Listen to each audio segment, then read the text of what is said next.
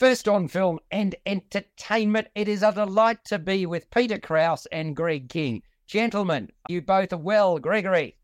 Yes, I'm well. Yourself? Look, it's getting closer to the end of the year. It's gone very quickly, Peter, hasn't it? I mean, the love in between you and I knows no bounds, correct? That is absolutely correct. Yes, I mean, so I'm sitting hoping that some sense will be talked into you from year to year. It never happens. You and I vehemently disagree on almost everything. It's wonderful. I reckon I've got a movie that you're going to like that I'm going to like. There we go. And I start off on a really positive footing today because we want to talk about Saltburn. What a bombshell of a film this is, gentlemen. Firstly, without talking anything further about it, did you like it, Peter? Yes. Lovely. Gregory? Yes.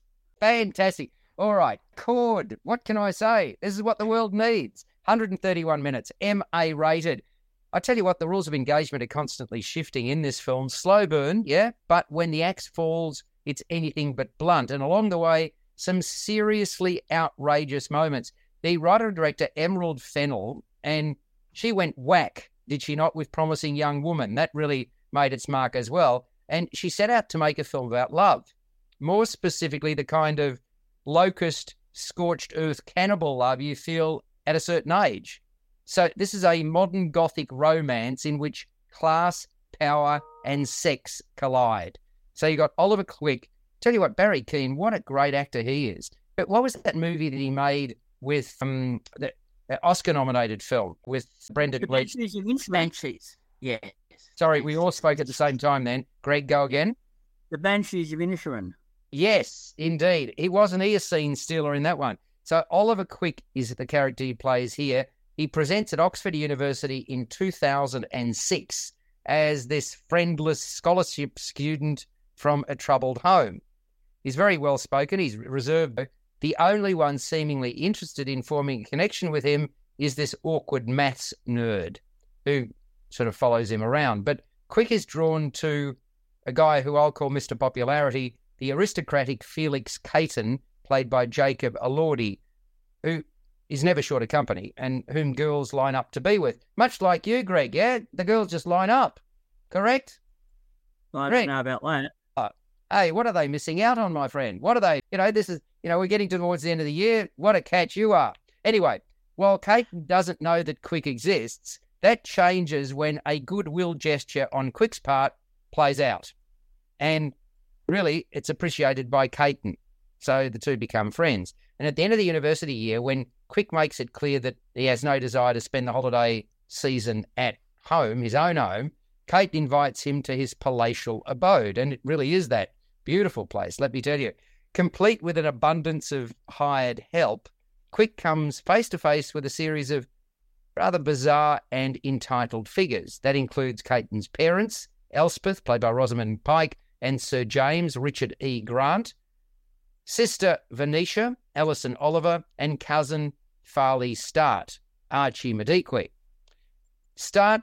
Farley Start, is at university with Quick and Caton, but he and Caton aren't exactly enamoured with one another. So lots of money is spent, no expense is spared. Quick isn't exactly prepared, though, for the family quirks that are part of the equation. Some of their behaviour, the family's behaviour, well, I'd say it's decidedly offbeat and also provocative. But as the saying goes, that ain't the half of what goes down in Saltburn. The longer that this film progressed, the more my mind turned to movies like Dangerous Liaisons and The Talented Mr. Ripley. In this case, though, expect the unexpected. There is no shortage of that. Emerald Fennell shocks and delights in equal measure. This is a movie in which patience is rewarded. And look, among the shocks is a bathtub scene that my wife just absolutely cringed at when there was this sort of intake of breath and, oh no, you can't unsee it once you've seen it. And there's another scene involving an outdoor sexual episode beneath Quick's bedroom at the manor that is known as Saltburn, hence the title. So we, the audience, never know what's next in store for Quick, and the movie is all the better for that approach. The score, I thought, the music in this, Anthony Willis is responsible, who did Megan, really polished and poised, the music. Barry Keane, wow, picture of restraint and conviction in one of, I reckon, the roles of his career. He's kind of like an animal watching and waiting for the right time to strike. Jacob Elordi, fundamentally laid back and likeable as the pretty rich boy, shining light to whom others are drawn. Archie Madikwe, the manipulative outsider that knows he's onto a good thing. Rosamund Pike, loved it. As a wow of a time as Elspeth's elegant, judgmental mother. And Richard E. Grant plays her aloof husband, and he has breakout joyous moments, does he not? And you've got Kerry Mulligan, small role, boldly coloured hair. She makes a mark as Elspeth's needy younger friend, Pamela. The lure of the hunt is positively intoxicating for the key protagonist in Saltburn, as it is for us, the audience. And Fennell's film leaves this indelible impression. Just prepare for a wild and wicked ride. That's all I can say. Saltburn, MA rated, runs for 2 hours and 11 minutes. What did you think of it, Greg? I liked it. It goes in unexpected directions, and you're never quite sure where it's headed. But it's a dark comedy thriller about obsession, excess, gender, sex, power, privilege, and it's the boy's cross between The Talented Mr. Ripley and Brideshead Revisited, I thought. Barry Keoghan is, as you said, really good in this. This is probably one of his best performances there, and there's so much going on beneath the surface there. While you see on the surface, it's quite a sort of sociopathic personality there, and he's got this sort of chameleon-like ability to inhabit these often creepy and sometimes unlikable characters he plays on screen, such as in The Killing of a Sacred Deer. And here he uses his slightly shifty-looking features, his sort of hunched-over posture, and facial expression to good effect here. And that scene in which he dances naked to the halls of Saltburn is not easily forgotten either, Alex. No, that's true. Not sure those other scenes you referenced there. Elordi, I think, has a casual seductive charm, but his character, I thought, remained a little bit underdeveloped there. I thought Grant and Pike did really good there. They brought a lot of humour to the material, and it looks fantastic too with the cinematography there. Linus Sandgren bathes it in oversaturated golden palette there, and the production design, I thought, for the sprawling family mansion was great too, and allows family audiences to immerse themselves into this environment of wealth and privilege. This is a step up from Promising Young Woman, I thought. It shows that Emerald Fennell has grown in confidence and has got a lot more ambition with this film, I thought. Now, Peter, if you play your cards right, maybe you can get an invite for all of us to this particular mansion, Saltburn. I reckon that'd be a nice place. That'd be a wow of a time, wouldn't it, if we sort of got the chance to go along maybe over the summer, hey? Can you organise that for us, please? Yes, I'll deal with it now. And I expect that. I'm just Nothing less. Speed dialing it. Yeah, exactly. That's you've got your connections, so I expect positive results when we speak next week, Peter. So, did you enjoy the film though? I did enjoy Saltburn because of its darker nature about a character who infiltrates a group of higher level, high middle class sort of people with a very expensive mansion.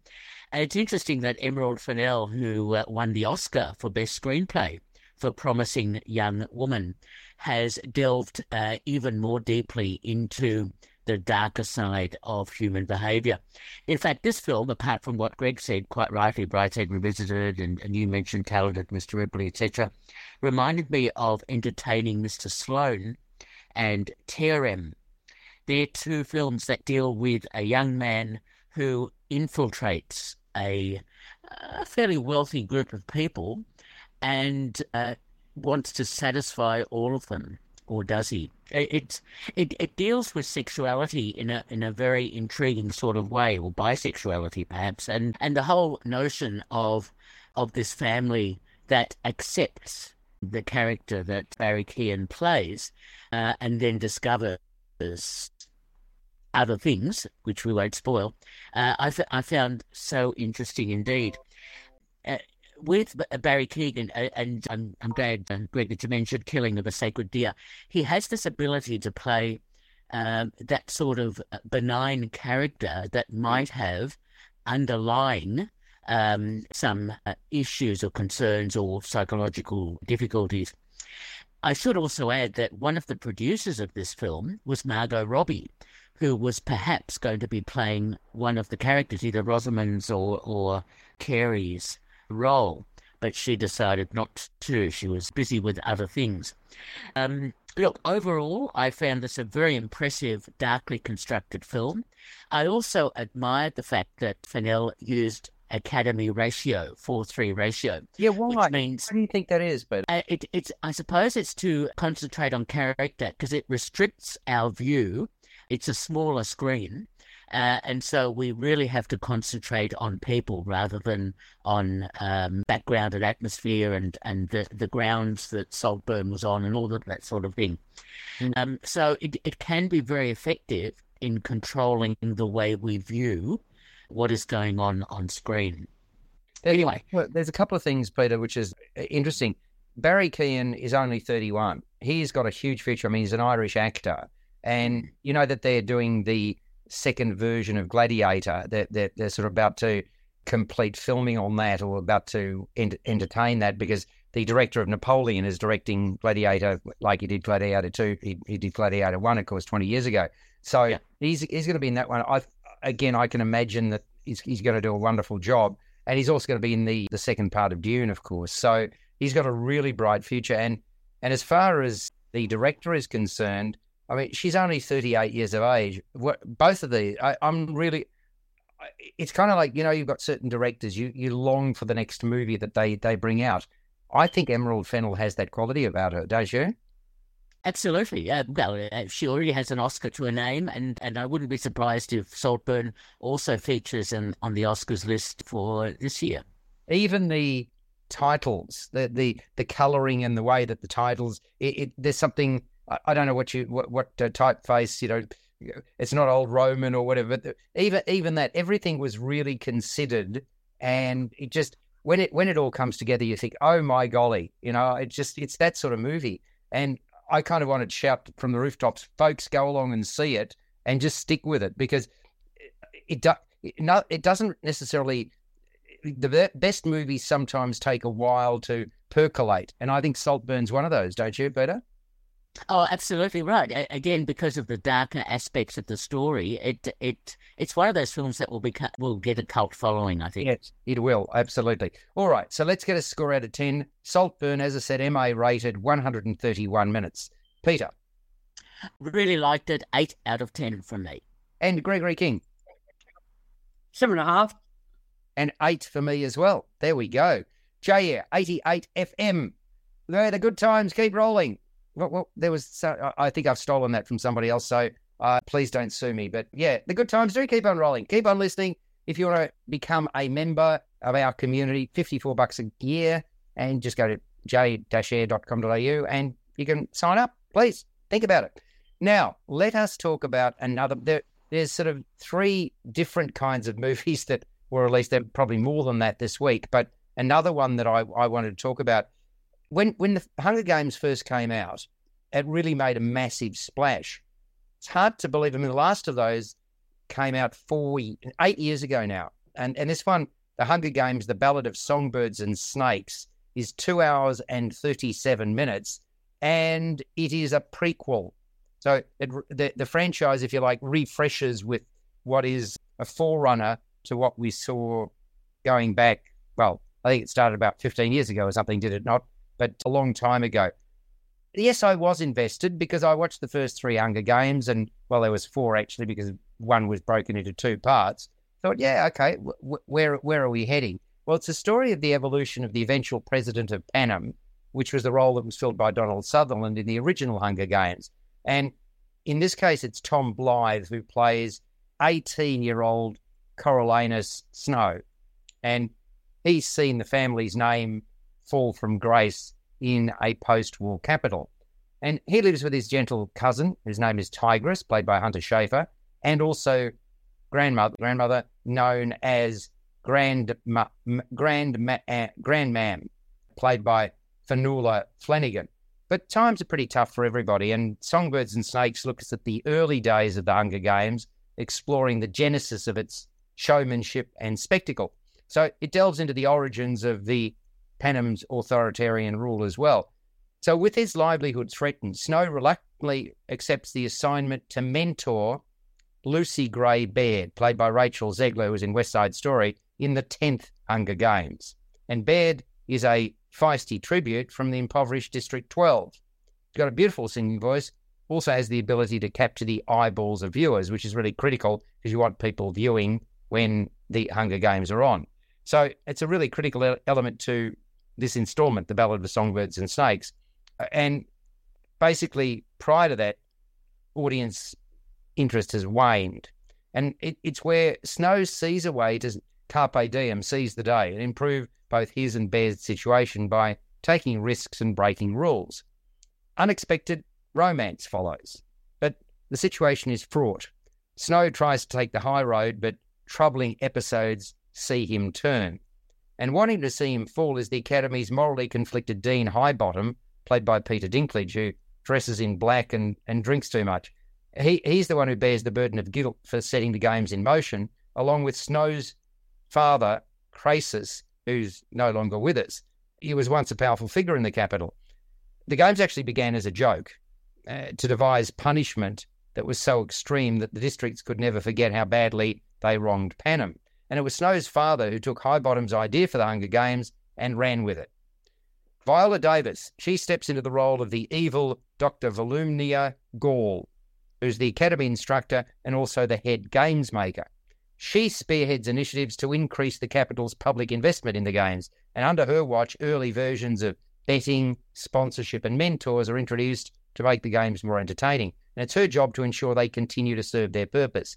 She's the mastermind behind the capital's experimental weapons division, and her lab hosts this horrifying menagerie of genetically altered animals called mutations.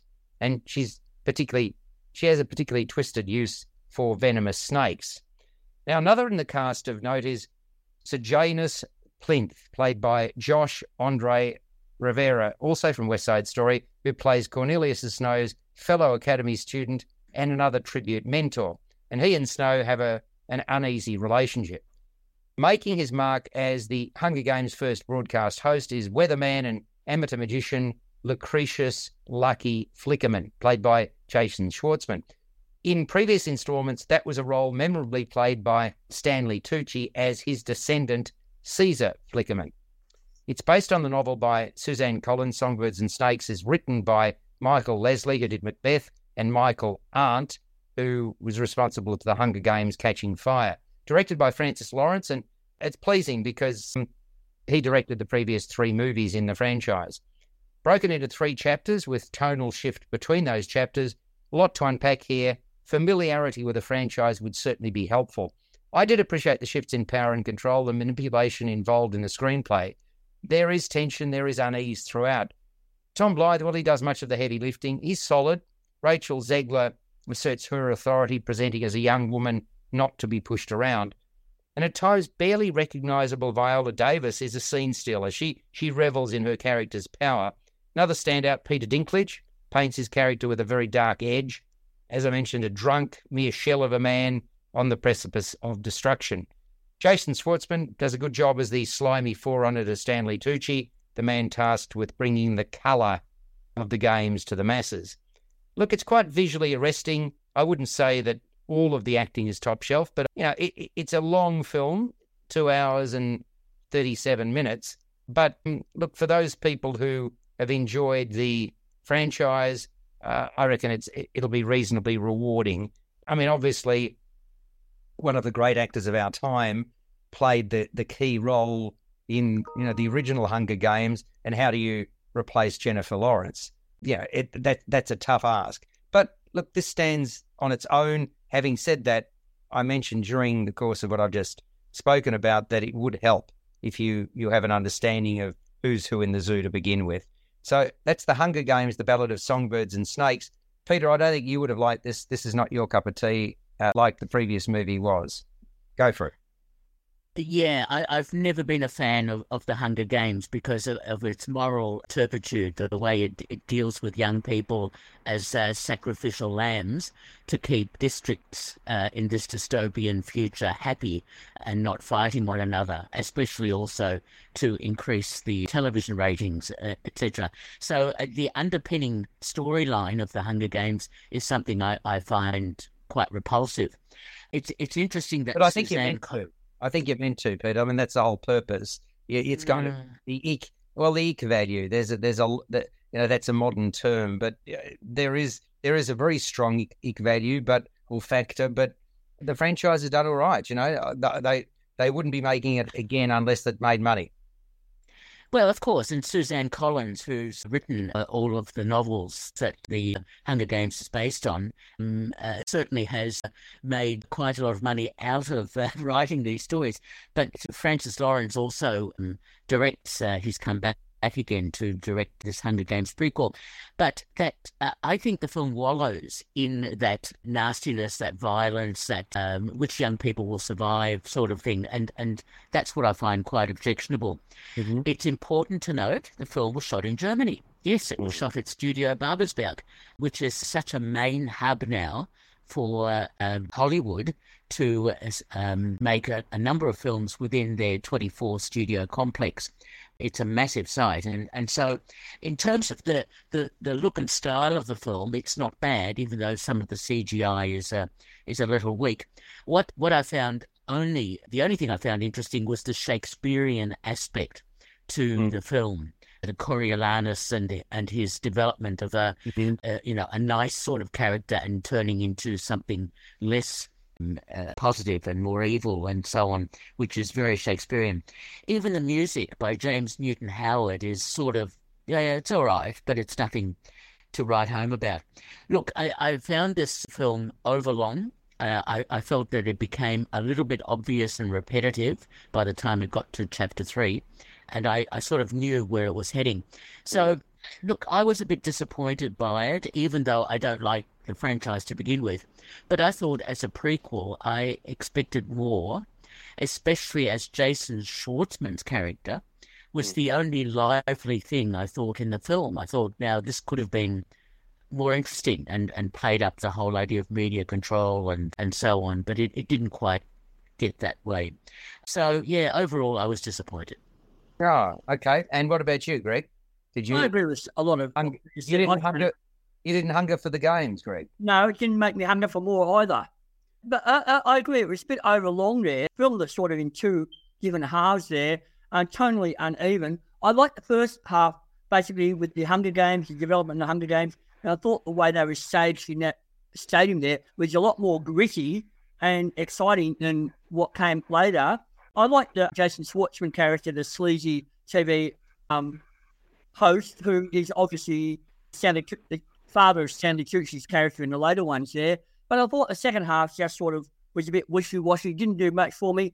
And they still haven't explained how the young Coriolanus Snow became president of Pan Am there. I think they need another episode with someone like maybe Kiefer Sutherland playing the role to see how we walked into Donald Sutherland's character. This is one of those young adult things that will appeal to a certain audience, those who like the first couple of Hunger Games. I don't see anybody else flocking to see this film. A bit ho-hum, I thought. Some of the action was quite well staged. None of the performances were anything to write home as far as I was concerned. I thought Tom Bly did a good job as the young Coriolanus, and so did Rachel Zegler as Lucy Baird, but I didn't think they were standouts, not like some of the characters in the first film.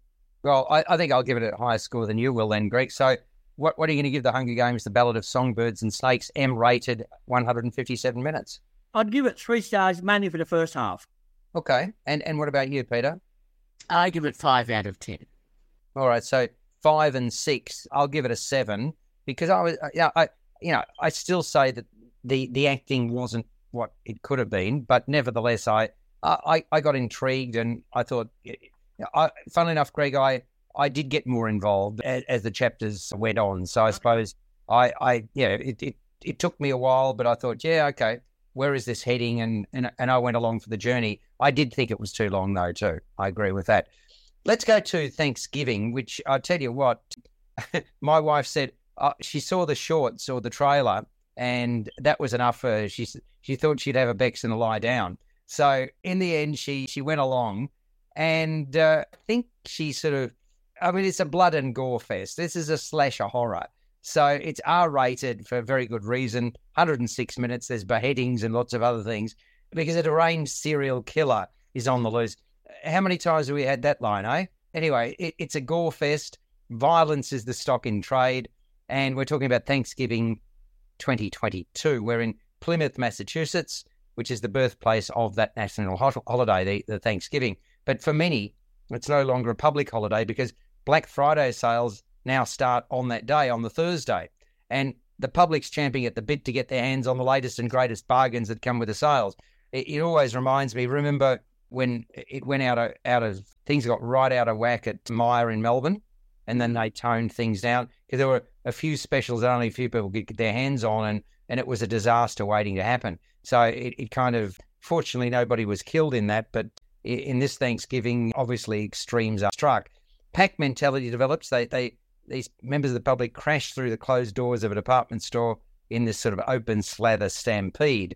And in a nightmare scenario, people fall, they're cut, they're bloodied, they're trampled on, they're scalped, and they're killed.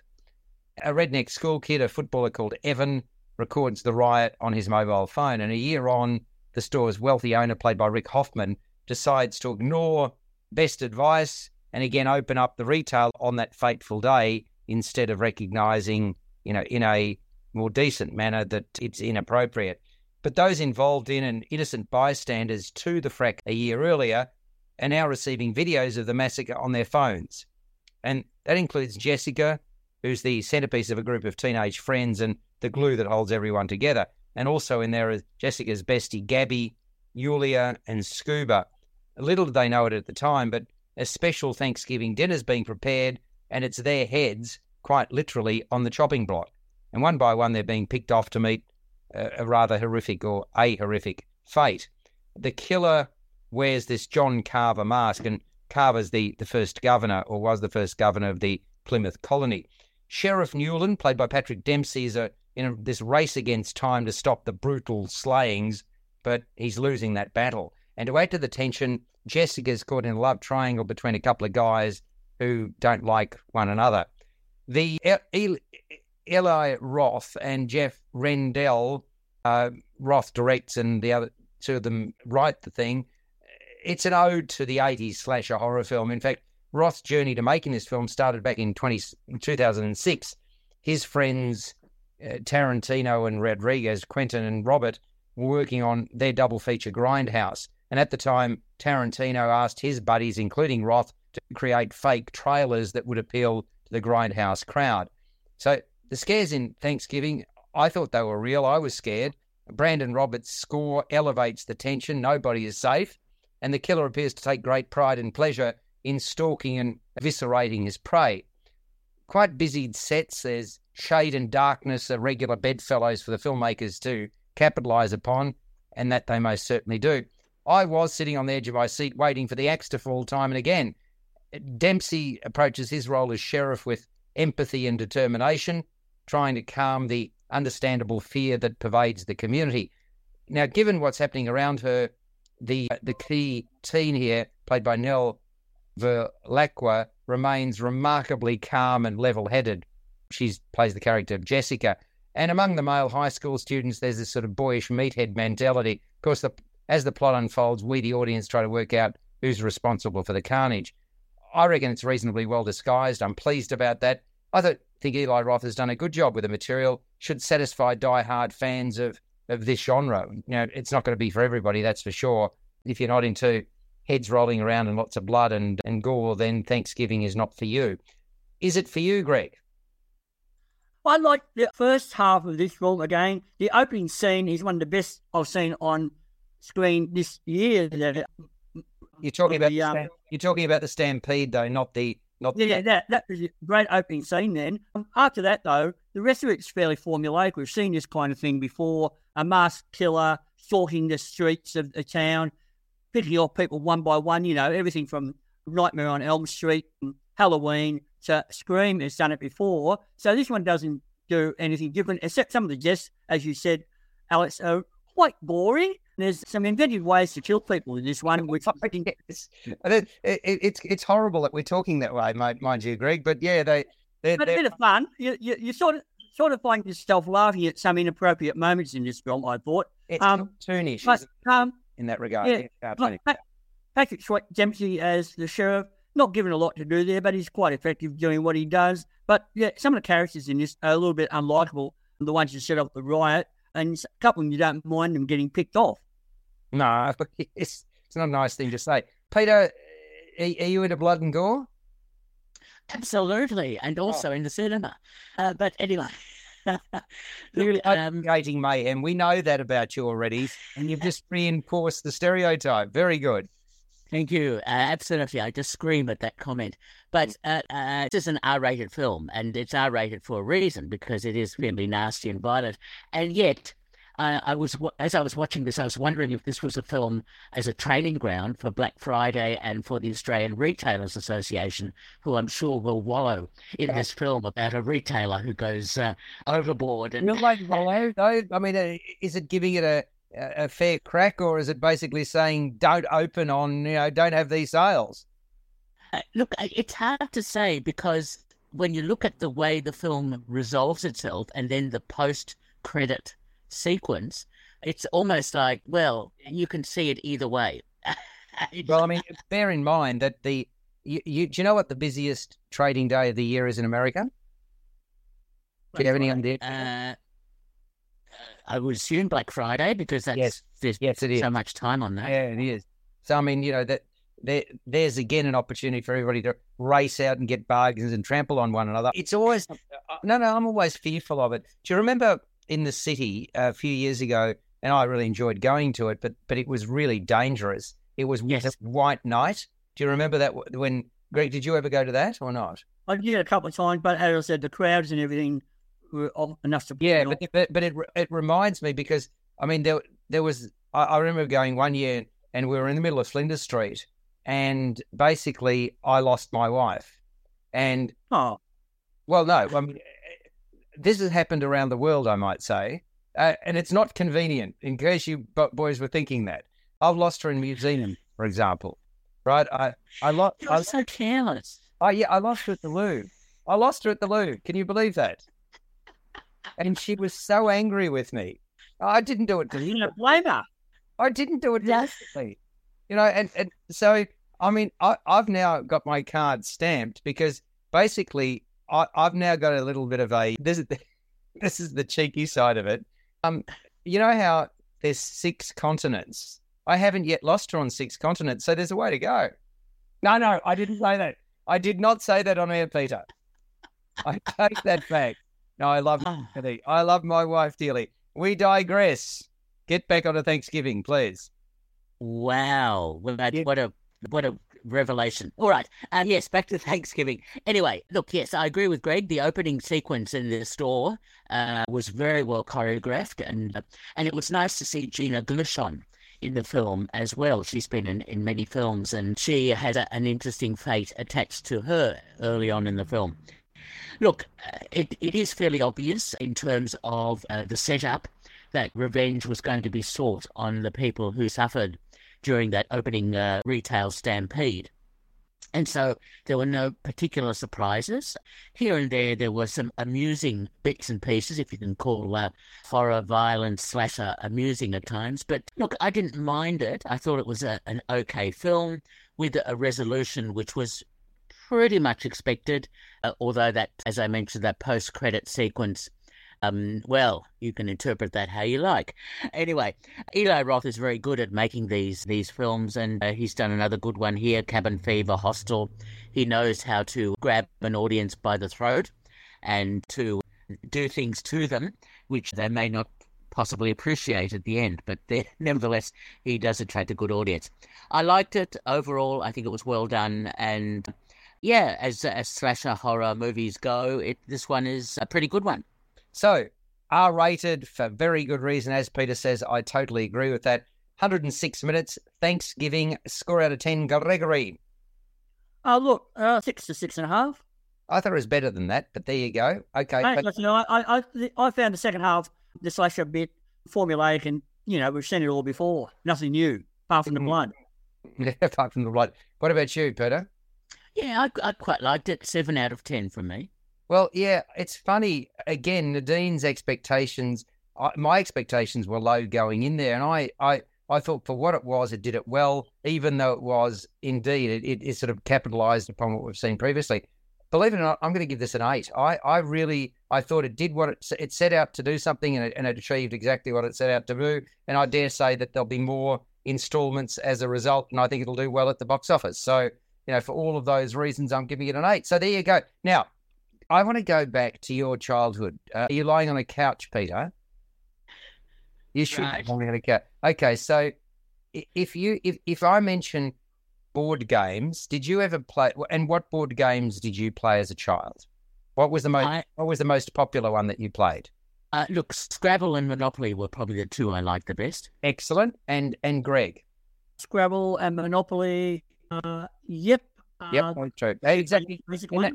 Yep, and they're the ones that I played as well. There is now something, they've taken 4 years to get this going, boys, and tell you what, it really, I just could not believe what I was seeing. It's called Monopoly Dreams. It's at Melbourne Central. They've apparently got a lease for 16 years. They've taken up 10 retail outlets in the basement of Melbourne Central.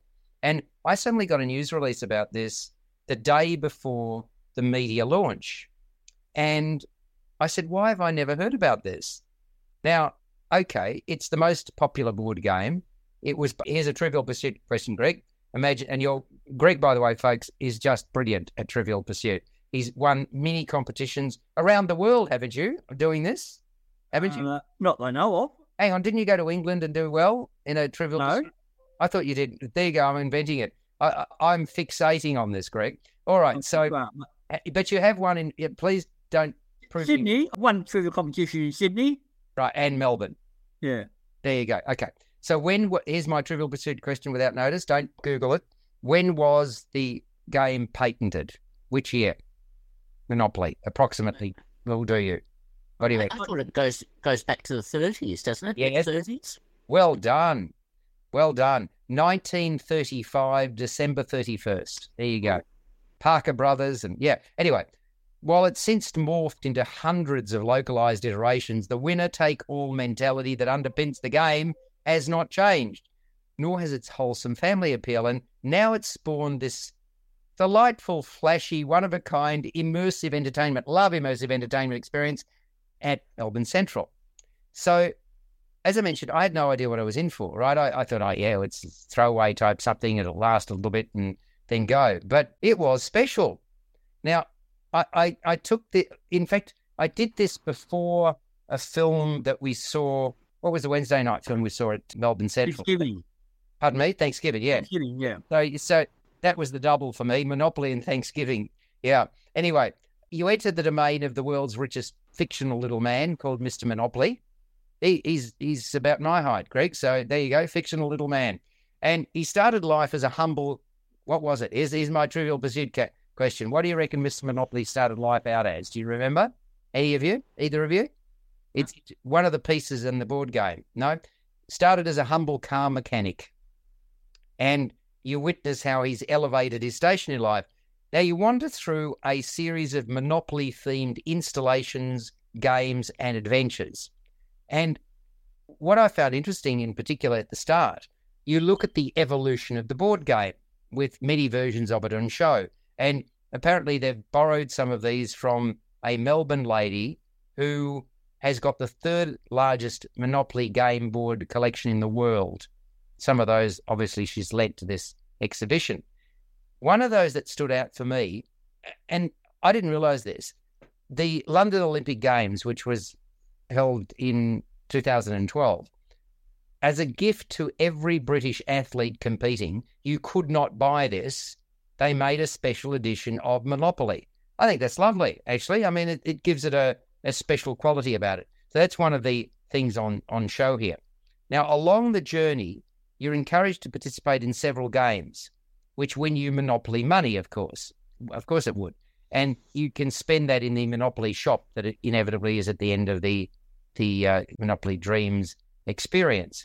And among the fun things you can do is do you know those things where there's air blown into a little sort of Superman booth and you try to collect as much cash as you can? There's one of those there for 30 seconds. It's a lot of fun. Now, the rules allow, I didn't realise, I went in there and I just grabbed it off from the floor. And they said, no, you can't do that. So I cheated, Peter. There we go. Of course you did.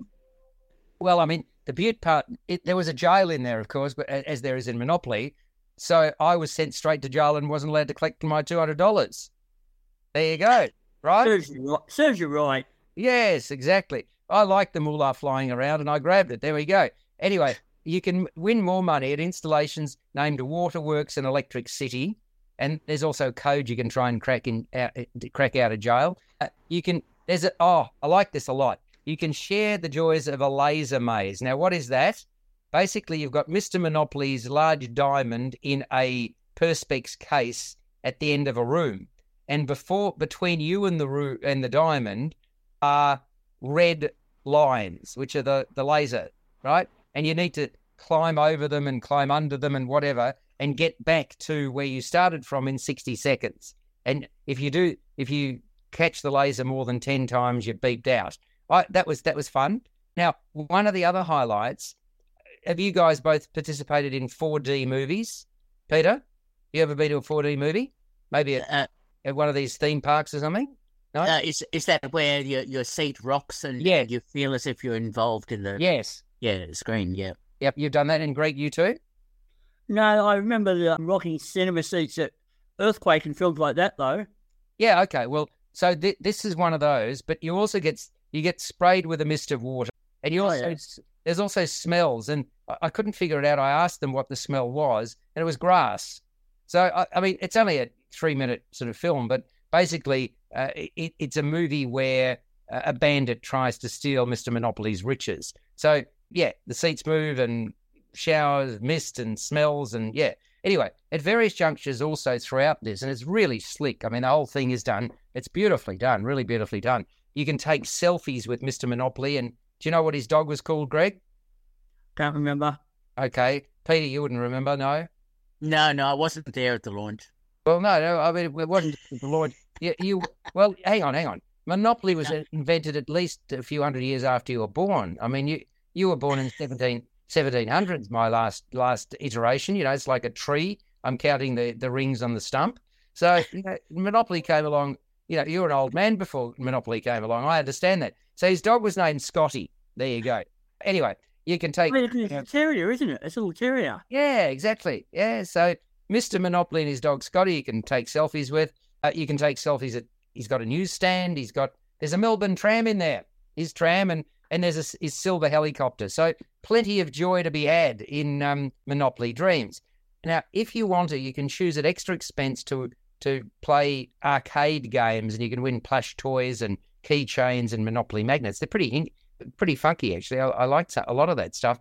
Now, the entry pass also allows you to print out a special title deed to a property. I got the Gold Coast. I thought that was fair and reasonable, and Nadine got the MCG. I wouldn't mind owning the MCG. I think it's fair and reasonable as well. So we did well. And you can also have your Monopoly photo taken in a picture booth, which is worth doing, and that's part of the price of admission. I was trying to work out how long. I reckon you need to allow an hour at least for the full experience. Very much hands-on, extremely well laid out, really well organised, so much fun. The one thing that they're negotiating with that they do need is more signage, because it's quite a large area, Melbourne Central. I mean, various levels, and even on the sort of lower ground level where this is, it's quite a long walkway. And if you enter through Latrobe Street, you have to walk right through to virtually Lonsdale Street to sort of see it. So the problem is that all the retailers want more signage, but I reckon Monopoly Dream should have it, because it takes up, I don't know any other retailer that takes up 10 retail outlets, and especially because they've got the 16-year lease, I think that's fair and reasonable. So I'm bidding on their behalf. But look, if you want to find out more, go to monopolydreams.com.au. I reckon it's going to especially appeal to teenagers and adults of all ages. Okay, if you're a 5-year-old, you might get something out of it, but I reckon you're going to get more out of it as a teenager and as an adult. To give you an idea of pricing, I'll be interested to see what you think, guys, of the pricing I give you. Kids under 3 are free, but 3 to 15, it's $38.50. And for adults, it's $49.50. So what do you think of those prices? And compare that to going to the footy, Greg. And going to the theatre as well. Yeah, more expensive than going to the footy, but it's probably cheaper than going to the theatre. Yeah, not more expensive for me going to the footy, Greg. I have to pay, because I'm an MCC provisional member and an Essendon member, I'm paying $100 a game now, mate. It's expensive for going to the footy. So, but so is, I mean, hey, you're the one who's paid $1,000 to see the boss, haven't you? So, you know. Sure. But that was in New York on Broadway. It's a one-off experience. That's true. No, that's true. Look, having said that, though, Broadway shows, Greg, are very expensive. They're in if you equate it to Australian dollars, it's dearer than Australia. Yeah, but they have something called the cheap tickets there too. Yeah, and get some really cheap tickets, like about $25 at some of the theatre shows in. But we have prepared to queue up for an hour or so. We have that too. We've got half ticks in Melbourne, and they're located now. I'm not sure. Well, they were. I haven't seen them for a long time. They used to be in the Town Hall there. They were at the Town Hall, but there's actually another one that I noticed as well. I'm not sure. Hang on, I'm just Googling now. Half price theatre tickets in Melbourne, and let's see. There were at least 2 outlets when I last checked, which is probably about 6 months ago. Yeah, Half Ticks is there. And how does it work? Today Ticks is another one. TIX, by the way, folks. Today Ticks is another one. So, yeah, I mean, you can still... But the idea of queuing and all that sort of stuff is, it won't appeal to everybody, let's be honest. So, anyway... Where they're located, Alex? You're looking up where they're located. Which? Half Ticks or which one? The Today... Either of them. Okay, well, hang on. I'm now at Today Ticks. Set an alert for last-minute theatre tickets for Melbourne shows at best prices. Get exclusive access to our digital lottery and mobile rush tickets. That's what it says with Today Ticks. Half Ticks, because you'd go in for some of these, wouldn't you, Greg, if you could get them, wouldn't you? If one at time and they were expensive enough, yeah.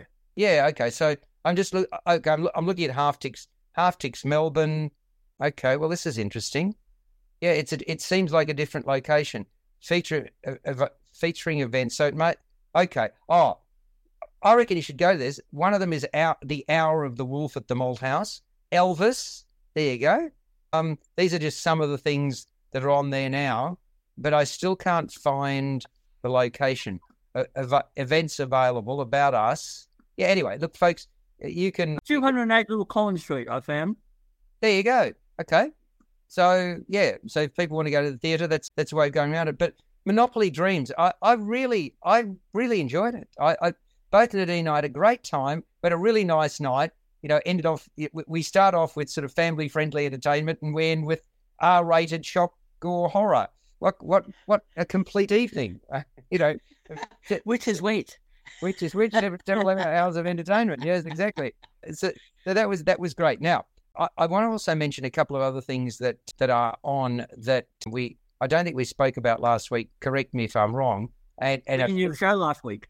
Oh, we didn't have a show last week. There we go. Well, we replayed last week's. Yeah. So, okay, there's quite a few shows on at the moment in terms of theatre. And one of those things that is on is Dogfight at Chapel Off Chapel. Now, did either of you ever see the movie? With River Phoenix, yes. You did? Okay. I found the subject matter is really it made my skin crawl. You talked about that with regards to Hunger Games, Peter. But, this is one that plays till the 26th of November. And cyberbullying, unfortunately, is rife in society today. Physical appearance is a common reason why that, cyberbullies sort of pick on people. And Dogfight, in the context of this musical, refers to that practice among Marines of placing bets on ugly women. And it's the story of Eddie Birdlace, about to turn 21. It's the 21st of November, 1963. Why is that day significant, Greg? Trivial Pursuit question again. What's the day again? 21st of November, 1963. Oh, JFK. President Kennedy. Sorry, Greg? Kennedy, wasn't it Kennedy's assassination? Yeah, both of you got that right. Yeah, the day before JFK's assassination, unfortunate sort of demise. But having completed his basic training in San Francisco, Birdlace and a couple of fellow recruits are due to ship out en route to Vietnam the next morning. Before then, it's party time. That involves wagering on unattractive ladies at $50 a shot, and the winner's pot goes to the Marine that brings the worst looking. So really, really ugly. And Eddie meets an idealistic waitress called Rose Fenny in a diner and invites her along. And another of his recruits, Boland, or his mates, breaks the established rules of the dogfight by doing a deal with Marcy. And Marcy's a street-smart prostitute and wants her to act as his date. but things backfire spectacularly for both Birdlace and Boland. Despite her disgust when she catches out Birdlace, the delightful Fenny gives him a second chance. I don't know why she would, but there you go. And even though Birdlace's aggression continues to cause some issues, the pair connects. Their all too brief encounter, though, is followed up 4 years later when Birdlace returns to San Francisco with the horrors of war etched all over his face. It's an adaptation of a 1991 coming-of-age drama, the one that Greg spoke about with River Phoenix and Lily Taylor. The book of the musical is by Peter Dushan. Music and lyrics by Benj Pasek and Justin Paul. It opened off Broadway in July 2012, and given the fraught nature of the subject matter, I reckon the theatre company, Theatrical, has put on a strong production featuring several talented performers. From the opening moments of this, Antoinette Davis mesmerises. She is just brilliant, beautiful, rich texture to her voice. She acts up a storm. I loved what she did. Daniel Naborski has sweet resonance as her first crush, Eddie, who deftly straddles the emotional roller coaster required of his role. And also impressing are Joss Doreen, who brings ugly menace to his portrayal of Boland, a character I mentioned earlier, and Tristan Sakari sort of brings this run with a pack mentality to the uncertain character of Bernstein. Madeline Pratt makes her mark, bringing attitude and sass to Marcy the prostitute. Pip Mush's direction, sound and engaging. Musical direction from Timothy John Wilson. Done a fine job with a six-piece band. Lighting and sound are solid, but I wasn't as sold on the staging. I found it largely bland and not as interesting as I would have liked. But what it does do, and they did this deliberately, is it allows the lighting to take over and make its mark to sort of show different facets of this show. And that was a deliberate act. So I also like the signage, though, and the pendant lighting. Signage for promoting Uncle Sam and San Francisco chewing gum and other things. And it's period signage, which does well. And the pendant lighting, there's a dozen pendant lights that come from the ceiling, which works very, very well. The sprawling set, though, takes full advantage of the full stage, but there's a series of low-rise stairs built into which sort of means that there's a lot of movement up and down, uphill and down Dale. So that's the staging of the thing. But overall, it's a good musical for those people who are prepared to look away from the actual subject matter. But I mean, that's the point. That is meant to be. It's like Hunger Games. It preys upon the ick factor. There's that word again. So it's got bite. There's no question, no pun intended. Dogfight has bite as it builds momentum to what is a devastating conclusion. And it's on at Chapel Off Chapel until the 26th of November. So you've got a week to see it, folks, if you want to go along. And that's our day done. I've got to say, I'm going to love you and leave you, Peter. Thank you very much, and Gregory King. And we'll do it all again next week on First on Film and Entertainment. Look forward to it. Good on you.